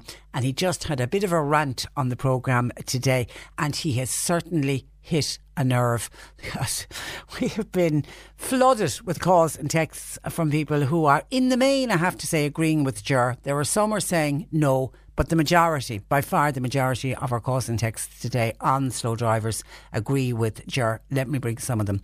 Colette says, speed signs are not a target. I wonder if Ger is on a deadline to get from A to B. The amount of lorry/van drivers that have overtaken me because I'm doing the actual set speed or haven't sped up quickly enough, and they decide, had enough, and the frustration, and they overtake me. A food van delivering to restaurants overtook me and other cars, the last one being a Dairygold truck. He overtook us all on double lines on a blind hill. He kept overtaking one car at a time, and then when he got to the blind hill, took over the last one. Somebody was praying for him, that was for sure. I thought he was going to crash at least twice. I thought we were going to get in front of the lorry. I thought he'd be dead by the side of the road. I said, for sure, there's going to be a car coming against him. Luckily, he wasn't. He'd have been blown off the road. Now, Colette said, I decided to ring the company because obviously it was a food delivery, so the name of the company was on it. So I rang the company. I gave them the details of the road that the man was on. To be told by whoever answered the phone, he's on a time schedule. He needed to get from A to B, but they did say that they would talk to him. I hate drivers who drive on the hard shoulder, half in, half out. Sometimes this can be what elderly people do, and just as you're passing them out, they decide to pull on over into your lane. That really frustrates me, says Colette. Now, some of the calls into John Paul. Who will I start with? Tom in Rathgormack. I feel slow drivers are as dangerous as fast drivers. I feel people try and pass them out, and that just adds to the danger. I feel there should be a limit on how slow a driver can go. How slow is slow, and that should be put in place, particularly on our main roads. Paddy said, so while you have an upper speed of 100, you can't go below 80. That would be Tom's thinking, and if you do, you'd be fined. Paddy says, I travel all over West Cork and a lot around the Macroom area. Slow drivers are getting more hazardous, and they are frustrating other drivers. They are the cause of many accidents. I've come across a tractor with a trailer heading from Inishannon to Bandon one day, and the person driving it would not pull in, even though there was a long tailback of traffic behind heading into Bandon. Then another day, I had a driver travelling at a very low speed. Likewise, he wouldn't pull in to let other traffic building up behind him pass. Ted in Bandon said, I travelled from Bandon to Clonakilty just last week. A tractor stayed on the road from just outside Bandon, right beyond Ballinascarthy. Cars could easily have passed out when he could see there was no cars coming, but the tractor would not pull in. He had loads of opportunities to pull in. Very frustrating. Eileen in Fermoy says, where do I start, Patricia, with slow drivers? I drive a lot of rural roads where many people are only driving between 60 and 80 kilometres, which is perfect. But when you come across drivers that are doing 20 to 30 kilometres, I was going up a hill one day and I swear to God, the driver in front of me couldn't have been doing more than 15 kilometres. It was a steep hill. He was going so slow. I decided I better keep my distance in case he decided to roll back on top of me. You will hear people say that slow drivers do not kill. But how do we know that? People that are passing out slow drivers due to frustration, they're usually the ones being killed, and they're only passing out because they have got so frustrated with driving behind the person going so slow. I wouldn't mind somebody doing 80 in a 100 kilometre zone, but it's when they drop back to 50 that it really drives me mad. And Caroline in Crookstown said at certain times of the day on the Cork to Macroom Road, every driver seems to be travelling at 70 kilometres, while the road is set at 100 kilometres per hour. And then once they get to the Ballincollig bypass, they decide they become like motor drivers. This is the road that then goes to 120 kilometres. They hit that road and they'll hit 140. Can never understand when they're on the rural roads, they seem to be more nervous and they slow down. And then when they get on the motorway, they're actually driving at excessive speed. If people are nervous driving on rural roads, then my advice is stay off them. And Elizabeth in Castleline says, I feel people are rushing too much today. So if somebody feels they want to drive at a slower pace, they should be allowed to. We all own the roads, says Elizabeth in Castlelines. Joe in Mitchellstown there says there's no need for speed. No matter what speed you're at, you'll eventually arrive at your destination a few minutes later than the guy who was doing the big speed. It makes no difference. Mary in Clonakilty wants to raise an issue. This isn't thank you. They're just some of the ones coming in on speeding. Mary in Clonakilty wants to raise an issue for cyclists. It was to do with roads again. The new Clonakilty road out of Clonakilty town, where you pass the hospital heading towards Bandon. That road was recently redone, which was great. But they have installed curbing on the side of the road, which is for walkers. The walkers walk inside the curb. But, Mary says, there's a problem. There's no room for cyclists. If you're driving on the road, the RSA constantly telling us, the ad is on every night of the week, about the distance you must leave between the cyclist and the motorist. But because the lanes are narrowing and there's new curbing, you can't leave the required room. So I don't know what exactly they want from drivers. Also, cyclists sometimes do not pull in on the roadway. They're another reason for traffic being slowed down. Listen, I'm not going to get into cyclists because we've done that, endlessly done that argument. Kitty in Duhallow says agri vehicles do pull in. She says some don't, but the vast majority do. Please don't tar us all with the one brush. So Kitty in some way involved with the driving of agricultural vehicles. Linda in Mill Street, there's no need for this speed. I often get passed out on a road by a speeding motorist, and then when I get up to the next set of traffic lights, the person will be 2 or 3 cars ahead of me, so really no need at all for the speed. Breda in Ballydesmond says the Mallow to Killarney Road lethal for speeding drivers. It's some of these drivers are forcing drivers off the road as they are not going fast enough, and at times you have the other extreme of slow drivers that is frustrating people out on the roads. OK, 1850 333 103. And thank you to a couple of people who've reacted to Sairview when somebody said their Sairview wasn't working for the last day or two. A few calls, John Paul says, from Ballynoe and Connacht, saying that they've had no Sairview for 2 months. And I'm assuming you've been on to Sairview. Do we know why Sairview was gone in the Ballynoe-Connacht area for 2 months? Well, about a day or two. Are you surviving without TV for 2 months? If you are, hopefully you're tuned in to the radio. And Jim in Clonakilty, just a final one to say, I pay my electricity bill, but because I use so little, I'm penalised. I get charged this low usage charge. But Jim says, if I decide to insulate my house and therefore I'll use less electricity, will they continue to charge me less because of my usage? We're all being encouraged to reduce our carbon footprint, but yet they penalise us at the same time if we don't use enough electricity. Is anybody else annoyed by that low usage cost? Yeah, I've heard of a few people being caught with low usage, but normally I thought it was for people who didn't live, if you've got a holiday home and you don't visit it that often and you get the low usage charge. I didn't realise people actually living in a house. I thought if you were living there you'd be using enough, even if you were quite frugal with your electricity. I didn't realise that people are using that little electricity that while living in their house that they're being penalised. I wasn't aware of that, Jim, but you do make a valid point. We are being encouraged to reduce our carbon footprint, and you seem to be reducing your carbon footprint by not using a lot of electricity, and for that you get penalised. Don't make any sense to me either. 1850 333 103. The C103 Cork Diary. With Cork County Council. Supporting businesses, supporting communities, serving Cork. Visit corkcoco.ie. Blood Transfusion Service Board, they've got donor clinics in the Cork Racecourse in Mallow today and tomorrow, 3 to 5 this afternoon and 7 to 9 p.m. on both nights. The Joe Dolan Tribute Show, that's going ahead in Ballinascarthy Hall tonight at 8. Tickets are available at Teddy's shop or calling 087 146 4850. Donations of used adult-sized football boots, please. Wanted for a group undertaking volunteer work in Sri Lanka. The boots can be dropped into Seamus in the Tharish Jock charity shop in Dunmanway. St Joseph's Foundation in Charleville, they're hosting their 32nd annual Greyhound Benefit Meeting at Curraheen Park in Cork. That's happening next Saturday night. First race is at 7:50. You can get more details from the Foundation 063 89252. While Newcestown and Ballinspittle branches of Cultus are hosting a series of trad sessions at Acton's Hotel in Kinsale this summer.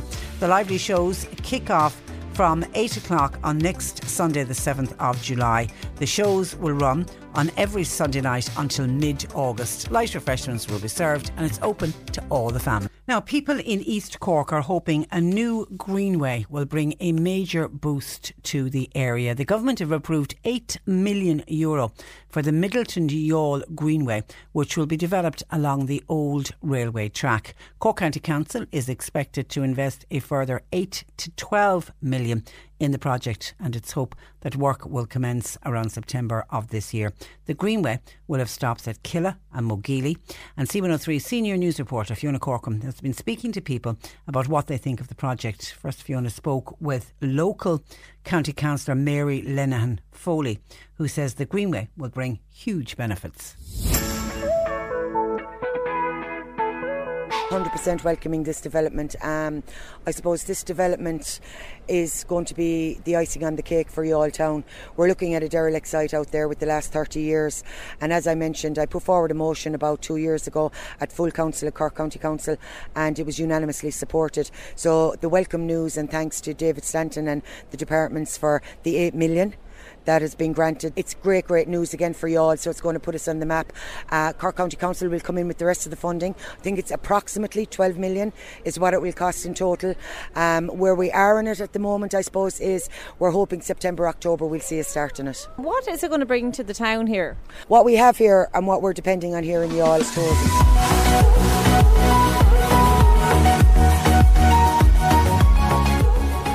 Here in Mogeely, what will it mean to the people of Mogeely to have the Greenway here? Oh, it's just absolutely brilliant going to be. Do you know, it means a lot for the people that, especially, there's a lot of walking with dogs, there's a lot have kids, do you know, and it's going to make a big difference. And it'll bring a lot of people into Mogeely. Yeah, into the village as well.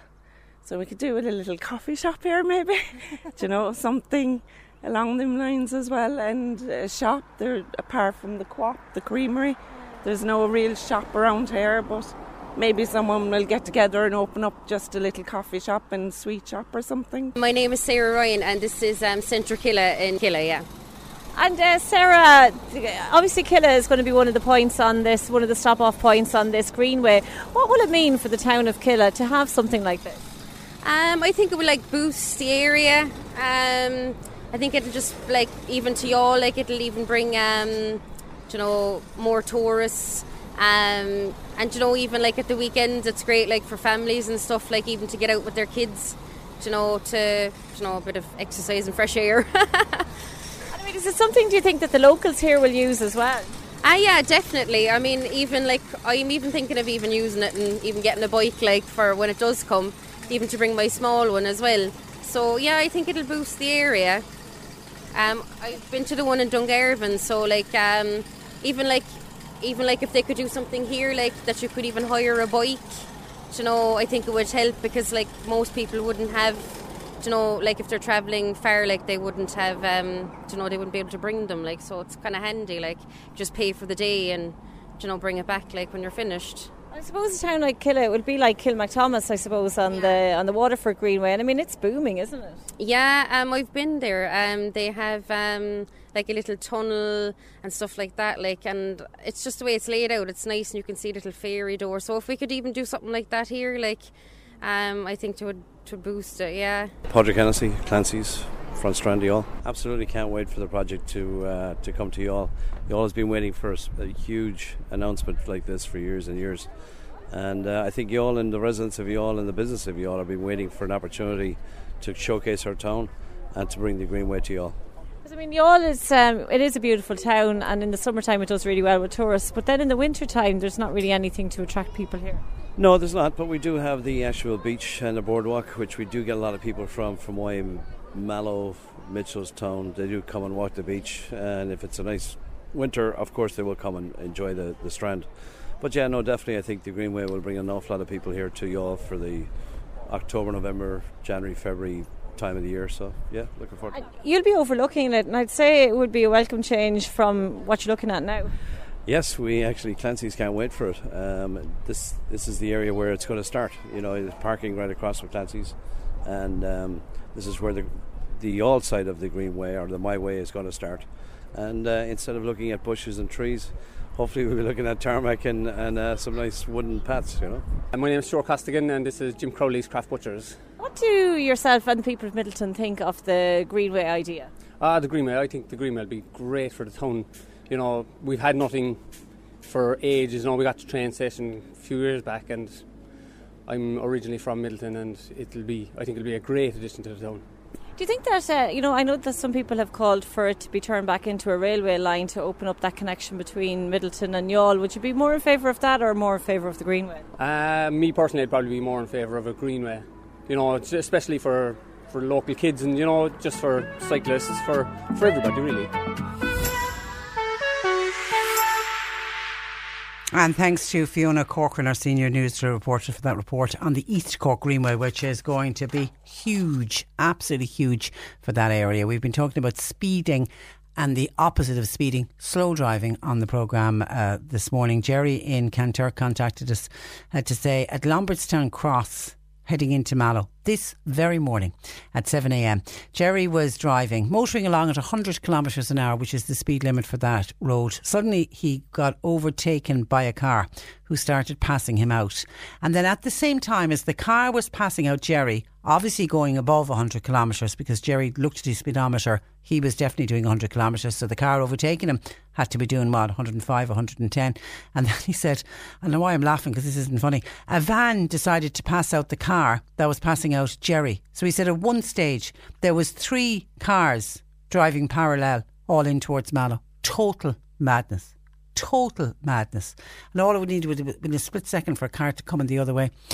Just shocking, absolutely shocking. And that happened this morning at 7 a.m. So coincidental that we're talking about slow driving today, because that certainly was fast driving and utter and absolute stupidity. Maybe the people involved, because they'll know, the two drivers, the person driving the car and then the person driving the van overtaking the car, who was overtaking Jerry in the car. If they're listening, they'll know exactly who they are. Shame on you. And look after yourselves on the road, but look after other people as well. If you want to go out and kill yourself in a car accident, but just be aware of the damage you can be doing to other people and other families as well. Just to let you know, we're going to go in gardening with Peter Dowd in a couple of minutes. So if you've got a question for Peter, get it in please. 1850 333 103. Just want to give you advance warning of a piece that we're doing tomorrow. We're bringing on the Environmental Protection Agency tomorrow, because there is a new report out into septic tanks, and it shows half of Cork County's septic tanks failed an inspection. Now, before people get panicky over that, it doesn't run into tens of thousands of septic tanks, because unfortunately they don't test tens of thousands of septic tanks. But of the ones that they did test, half of them failed the inspection. So we're going to do a piece with the Environmental Protection Agency on septic tanks. I'm interested to find out what causes them to fail. And for anybody listening to us who's living in a house with a septic tank, the do's and the don'ts and the whys and the wherefores, and what do you need to know, and how dangerous is it if your septic tank is not working properly? Would you know if it wasn't working properly? Because I'm assuming when the Environmental Protection Agency went in to do these inspections, and then half the households were contacted to say you failed, I'm assuming most of them didn't realise there was anything wrong with the septic tanks. So if you have a question with regard to septic tanks, can you get it into us this afternoon, overnight or early tomorrow morning, and we can put it to an expert with the Environmental Protection Agency and hopefully answer any queries that you may have. 1850 333 103, text WhatsApp 086 103 103, and you can email Patricia at c103.ie. This is the Cork Today replay on C103. Peter Dowdall, theirishgardener.com, joining us on what is another sunny Wednesday afternoon. Good afternoon to you, Peter. A lovely sunny day, Trish. How are you? Yeah, it's great. This is lovely weather for gardening because it isn't too hot. No, this is very Irish summer, isn't it? This is like 18, 19 degrees. It's just gorgeous. Yeah, but we've already had some calls in from people saying that window boxes are drying out.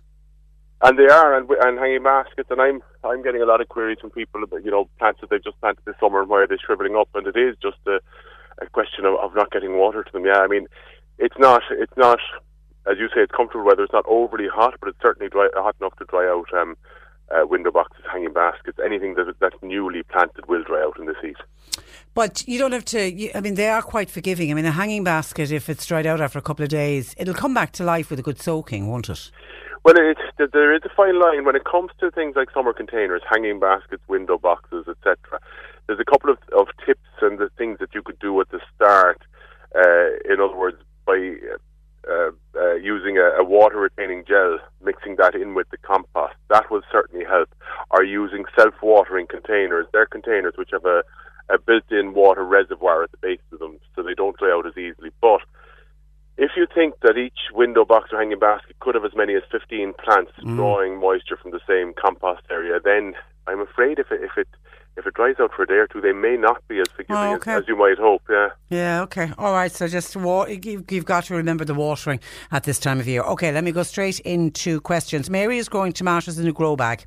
She has them in a timber shed with the door open. She's wondering, should she put them outside now? Also, what bit does she pick off? It's okay. It depends on.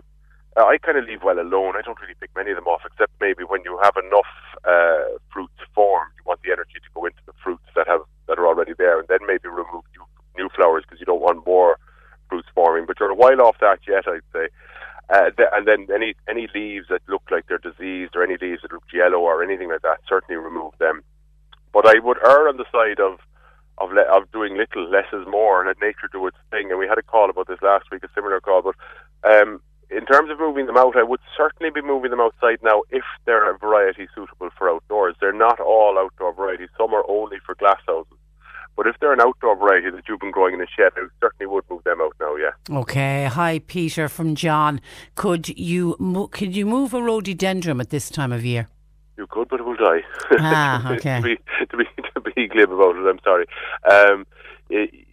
You don't move anything out of the ground at this time of the year because plants are obviously using every bit of their root system every day, every minute of every day at the moment. They absorb water and nutrients from the soil through the root hairs, Trish. Now, the root hairs are microscopic, so obviously we can't see them, but they're at the total extremities of the root system. So whenever you lift something out of the ground, it's unavoidable that you're going to sever some of those extremities and leave some of the root hairs in the ground. And that plant then can't get water and nutrient out of the ground. Now, as I say, every minute of every day at the moment, it's using every single root hair. But during the winter, if you cause that damage or do that damage during the winter, the plant has time to repair the damage and produce more and new root hairs before it actively needs to draw water and nutrients up next spring. So the time to do it, move anything really, is kind of November to February. Okay, hi. Michael in Bantry said, I heard on Gardener's World, the TV programme, where you can plant bulbs now. Is that not a bit early? where are we? It depends on what you're planting, what you're going.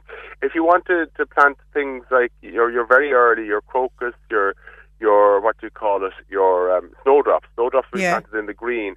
So they're better off planted the earlier the better, actually. You plant them nearly as early as February, March for next year. That's your snowdrops. Your June, your very early daffodils, maybe you could plant. We're in July now, of course. No, so yeah, you could plant most of them, actually. You could plant your daffodils. I would certainly hold off on things like tulips. They'll all benefit from being planted later, in my opinion. Yeah. So I didn't see the Gardener's World programme that they were talking about. So I don't know which exact bulbs they were talking about, but certainly your early spring bulbs, your crocus, your snowdrops, get them in.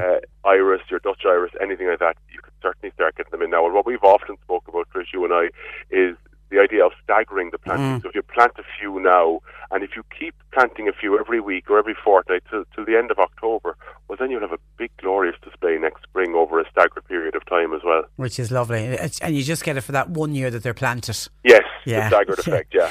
All right, Peter, query on nettles, please. I have a flower bed near a very sheltered wall, and any time I put anything in, the nettles seem to take over.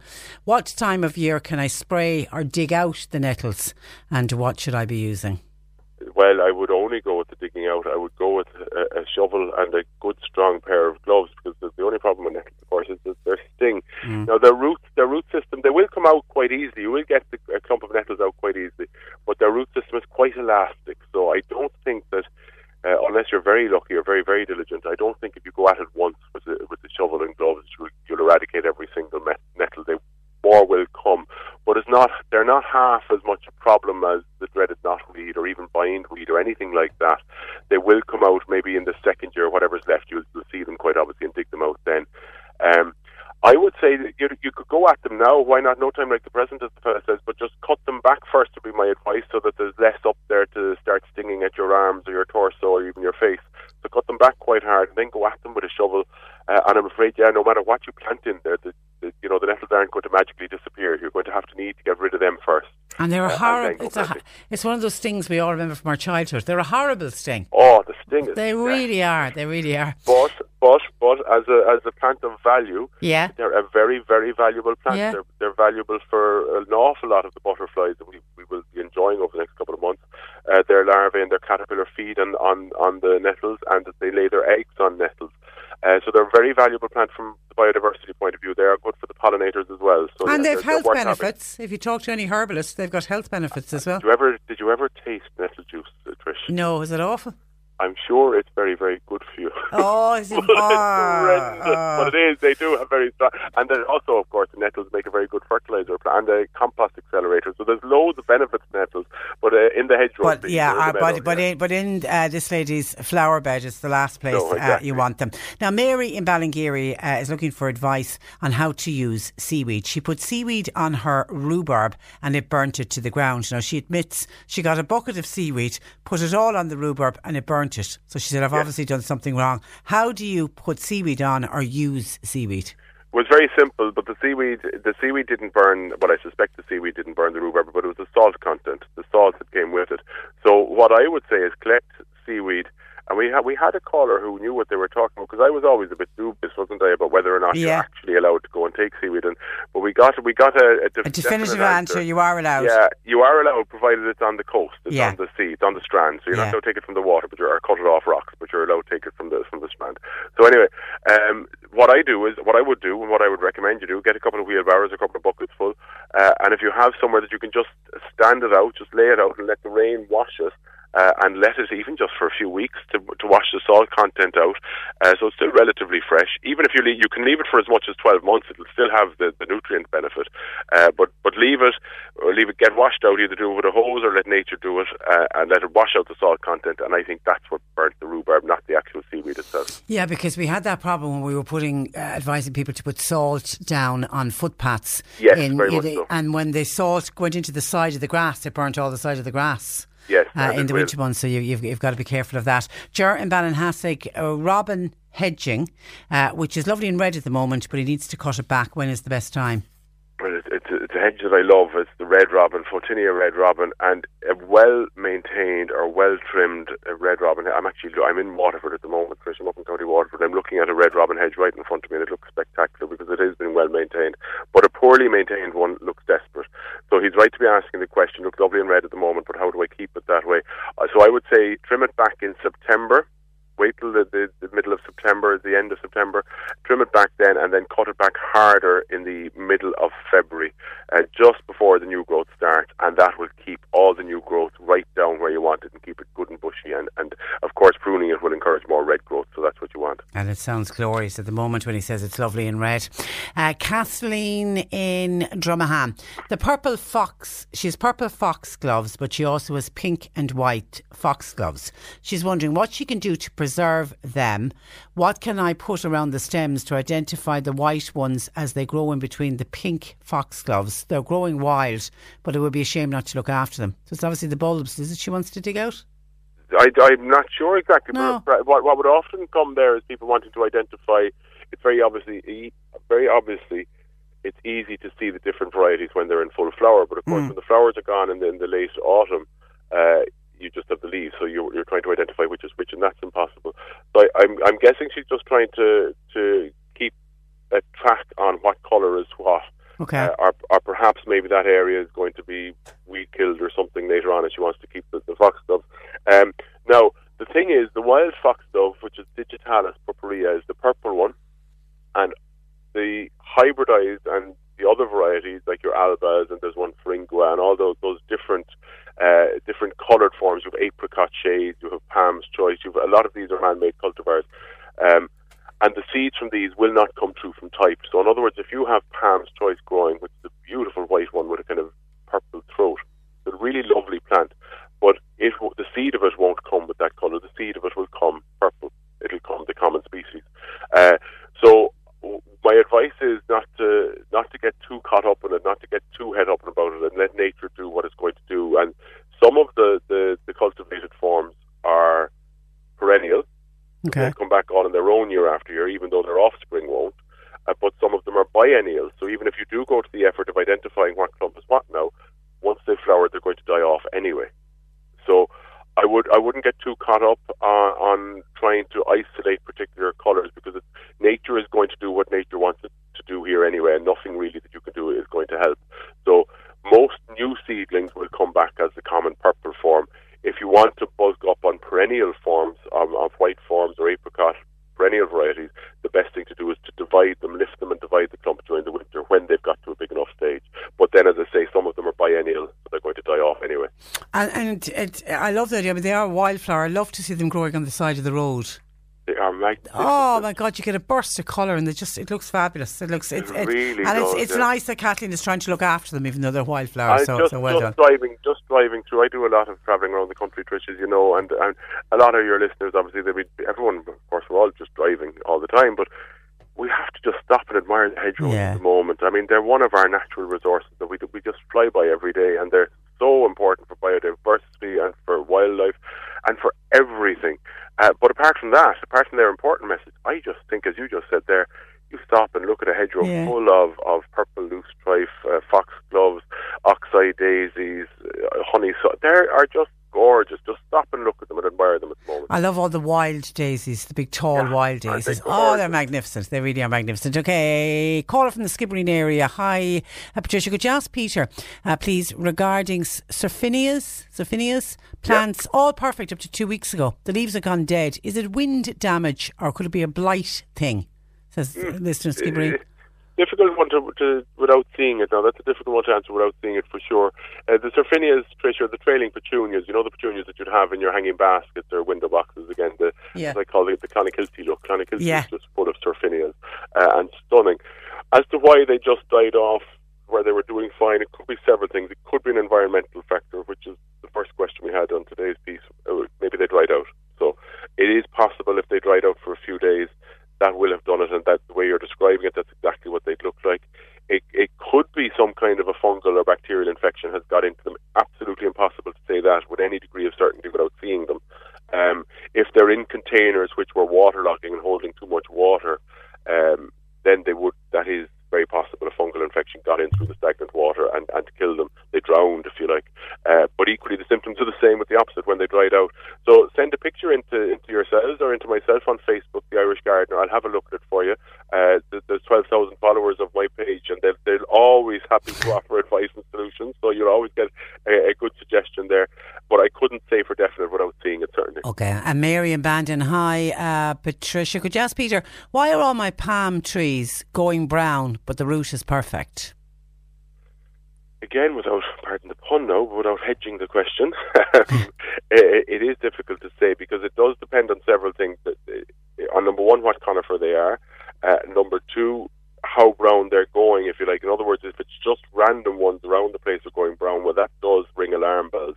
But it's quite common at the same time where you'd have a mature conifer hedge and suddenly you just see every so often a random one dying off, and that is often caused by a problem called Phytophthora, which is a nightmare. It could be honey fungus as well, but it's one of the serious ones normally when you see that situation. So if that describes the colour situation, I would get somebody to have a look at it sooner rather than later. Again, send in a photograph and we'll have a look at it. If it's a more general browning where all of them are going a bit brown, again, that could be an environmental factor. Maybe they got a spray of weed killer, maybe they did get something or over a bit of fertiliser blew onto them and burnt them or scorched them. Maybe they were cut back a bit too hard, maybe they were cut back a bit at the wrong time of the year. There are several things that could be causing that general browning.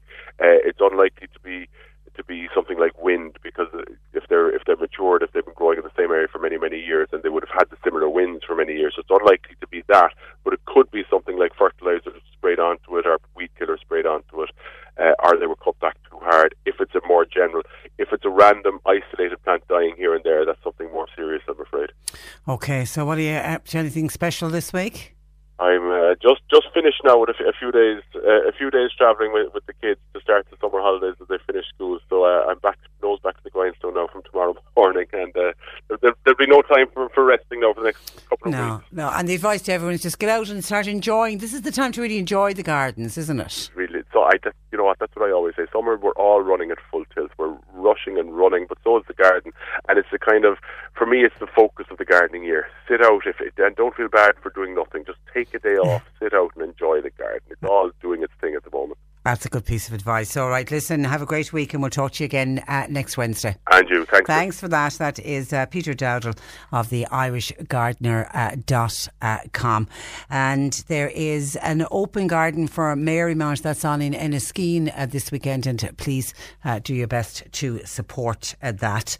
Now, before I let you go, just a reminder to you that we're doing a piece tomorrow septic tanks. If you have a septic tank and you have a question about a septic tank, something's gone wrong with it, or you're a bit worried about it, please get your question into us in plenty of time, because we're going to have the Environmental Protection Agency join us. Now, we're going to try to find out what's going wrong with septic tanks in Cork County. They have issued, they've done inspections. They've done them nationwide, but looking at Cork County, half of all of the septic tanks that were inspected by the EPA have failed. So we're going to try to find out what are the common reasons that they are failing and what people should do if they have a septic tank, what are the concerns around it, and any advice that they can give. So if you've got specific questions about your own septic tank, then please feel free to use the expert that's going to join us tomorrow. Get your questions in. And also we'll be looking at dog owners in Middleton who are throwing bags of dog poo into the trees in Middleton Cemetery. Absolutely shameful. That's where I leave you though for today. My thanks to John Paul McNamara for producing. We've had a busy show today. Thanks to everybody who contributed. We'll talk to you tomorrow at 10. Even when we're on a budget, we still deserve nice things. Quince is a place to scoop up stunning high-end goods for 50 to 80% less than similar brands. They have buttery soft cashmere sweaters starting at $50, luxurious Italian leather bags, and so much more. Plus, Quince only works with factories that use safe, ethical, and responsible manufacturing. Get the high-end goods you'll love without the high price tag with Quince. Go to quince.com/style for free shipping and 365-day returns.